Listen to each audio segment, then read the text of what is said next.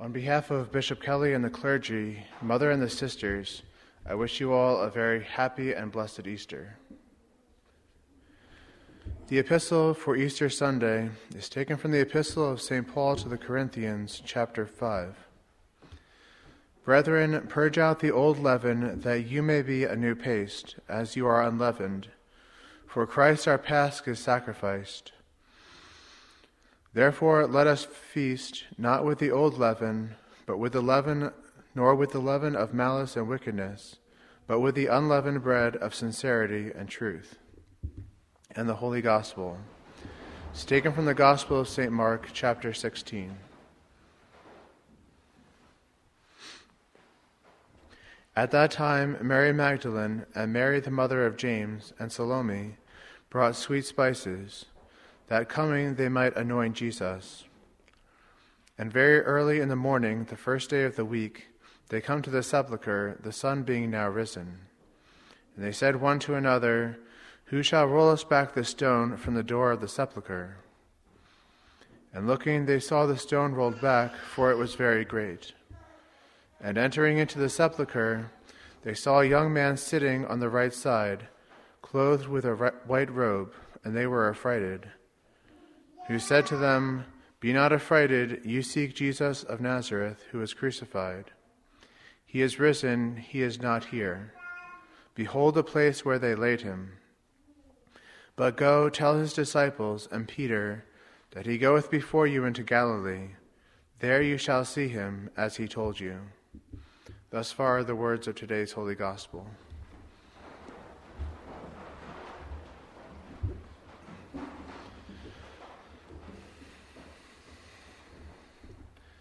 Be not affrighted, ye seek Jesus of Nazareth, who is crucified. He is risen, he is not here. Words taken from the Gospel of today's Mass. In the name of the Father, and of the Son, and of the Holy Ghost. Amen. From the earliest days of the Church, the Holy Sepulchre, the place where our Lord was buried, has been a place of special devotion. The early Christians in Jerusalem venerated the tomb from which the Savior rose, the source of their eternal hope. However, after the Romans conquered and destroyed Jerusalem, a temple to the pagan goddess Venus was built, over the very place where our Lord died and was buried. For hundreds of years, the relics of the passion, death, and resurrection of Christ were lost. And so in the 4th century, Saint Helena, the mother of the Emperor Constantine, went to Jerusalem in search of them. Saint Helena ordered the pagan temple to be destroyed and the ruins removed. And then, as the excavations began, the most holy monument of our Savior's resurrection, a small cave hollowed out of the stone, was discovered. And to enshrine this glorious relic of the resurrection, a basilica was built over the Holy Sepulchre by St. Helena and Constantine.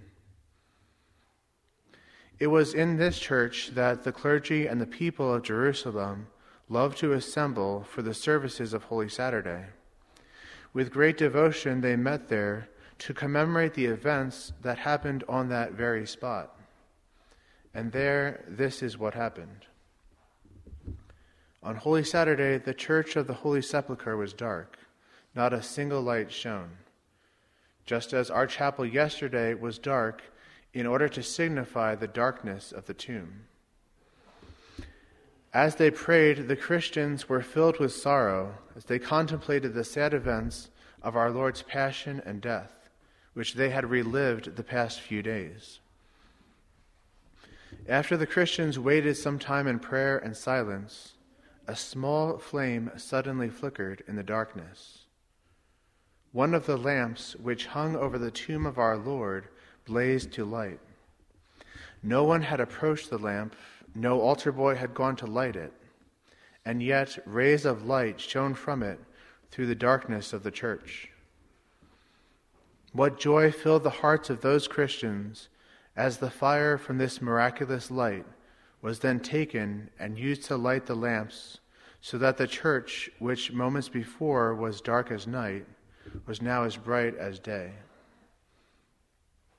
My dear friends, at 3:00 in the afternoon on Good Friday, the world was plunged into darkness. That evening, a small, sad procession descended the hill of Calvary. Accompanied by Our Lady and the holy women, St. John and a few of the disciples carried the mangled and bloody body of Christ to a garden not far from Calvary. They gently removed the crown of thorns. They washed the blood that covered the body of their Lord and Master. They laid the body in a sepulchre which belonged to Joseph of Arimathea. And we can imagine our Blessed Mother taking one last look at her beloved Son as the great stone was rolled in front of the tomb. However, the body of our Lord had not been sufficiently prepared for the burial. The disciples had been forced to perform a hurried burial, for the Sabbath was upon them, and according to the Mosaic law, all work was forbidden. And so, early Sunday morning found the holy women, Mary Magdalene, Salome, and Mary of Cleophas, preparing to go to the tomb to anoint the body of our Lord. They gathered linens and spices according to the Jewish custom and hurried to the sepulchre. They were so intent on their mission that it was not until they were on their way to the tomb that they remembered the great stone that sealed the sepulchre. And so as they drew near, they said, "Who shall roll us back the stone?" Undeterred, the holy women hastened on their way. And to their amazement, they found that the stone was rolled away and an angel sitting outside the tomb. The angel said to them, "Be not affrighted, you seek Jesus of Nazareth who is crucified. He is risen, he is not here. Behold, he goes before you into Galilee." We can only imagine what joy Mary Magdalene had at hearing these words. She had followed our Lord as he carried his cross to Calvary. She had seen his dead body laid on the cold stone slab of the dark sepulchre. Mary Magdalene had truly shared in the sorrows and in the sufferings of our Lord. But now, as she looked on the empty sepulchre, which was filled with the light of Easter morning, she heard the joyful words, "Be not affrighted, he is risen." And my dear friends, the resurrection of Christ is our hope of eternal life. By his resurrection, our Lord conquered all that is dark. Satan no longer binds the world in the chains of sin and death. By his resurrection, Christ gave light and life to the world, and the promise of our own glorious resurrection into heaven. With the fall of Adam, sin and death came into the world. Because of original sin, man was excluded from heaven and condemned to eternal punishment. But by his passion and death, Christ atoned for sin. He reopened the gates of heaven to us. As St. Paul says, "As in Adam all die, so also in Christ all shall be made alive."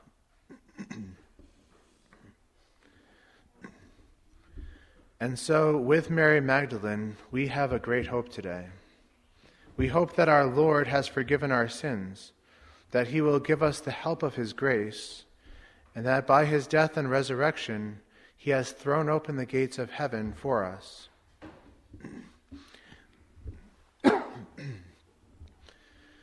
As the Christians prayed in the Church of the Holy Sepulchre, the sorrow that they felt as they remembered the sufferings and the death of our Lord was turned into joy as they caught a small glimpse, just a little sign, of what happened in the tomb that first Easter morning.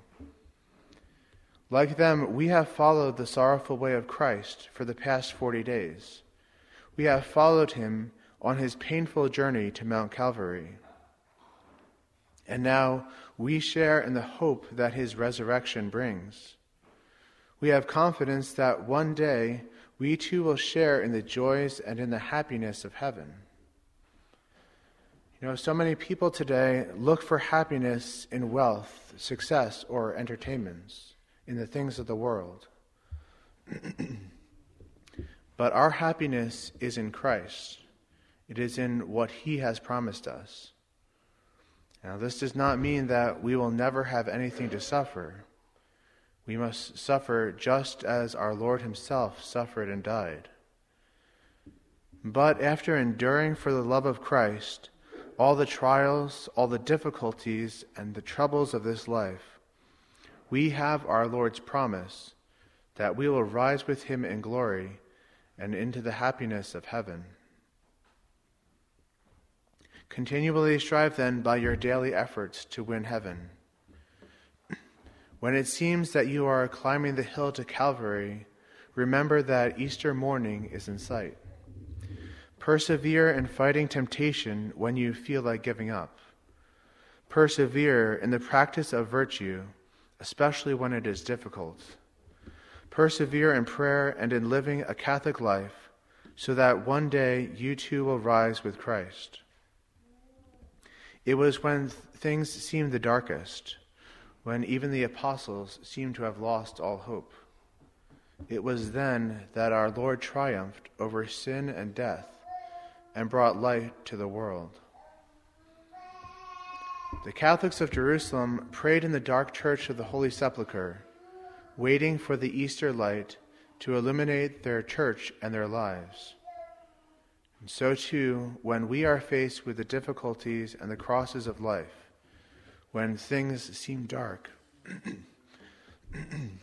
we must always keep a firm hope that one day our Lord will send us the light of eternal life. Amidst your troubles, then, go to your risen Savior. Go to our Lord as Mary Magdalene did, and you will hear the joyful Easter message of the angel. Be not affrighted, ye seek Jesus of Nazareth. He is risen, He is not here. God bless you, and may you have a joyful Easter. In the name of the Father, and of the Son, and of the Holy Ghost. Amen.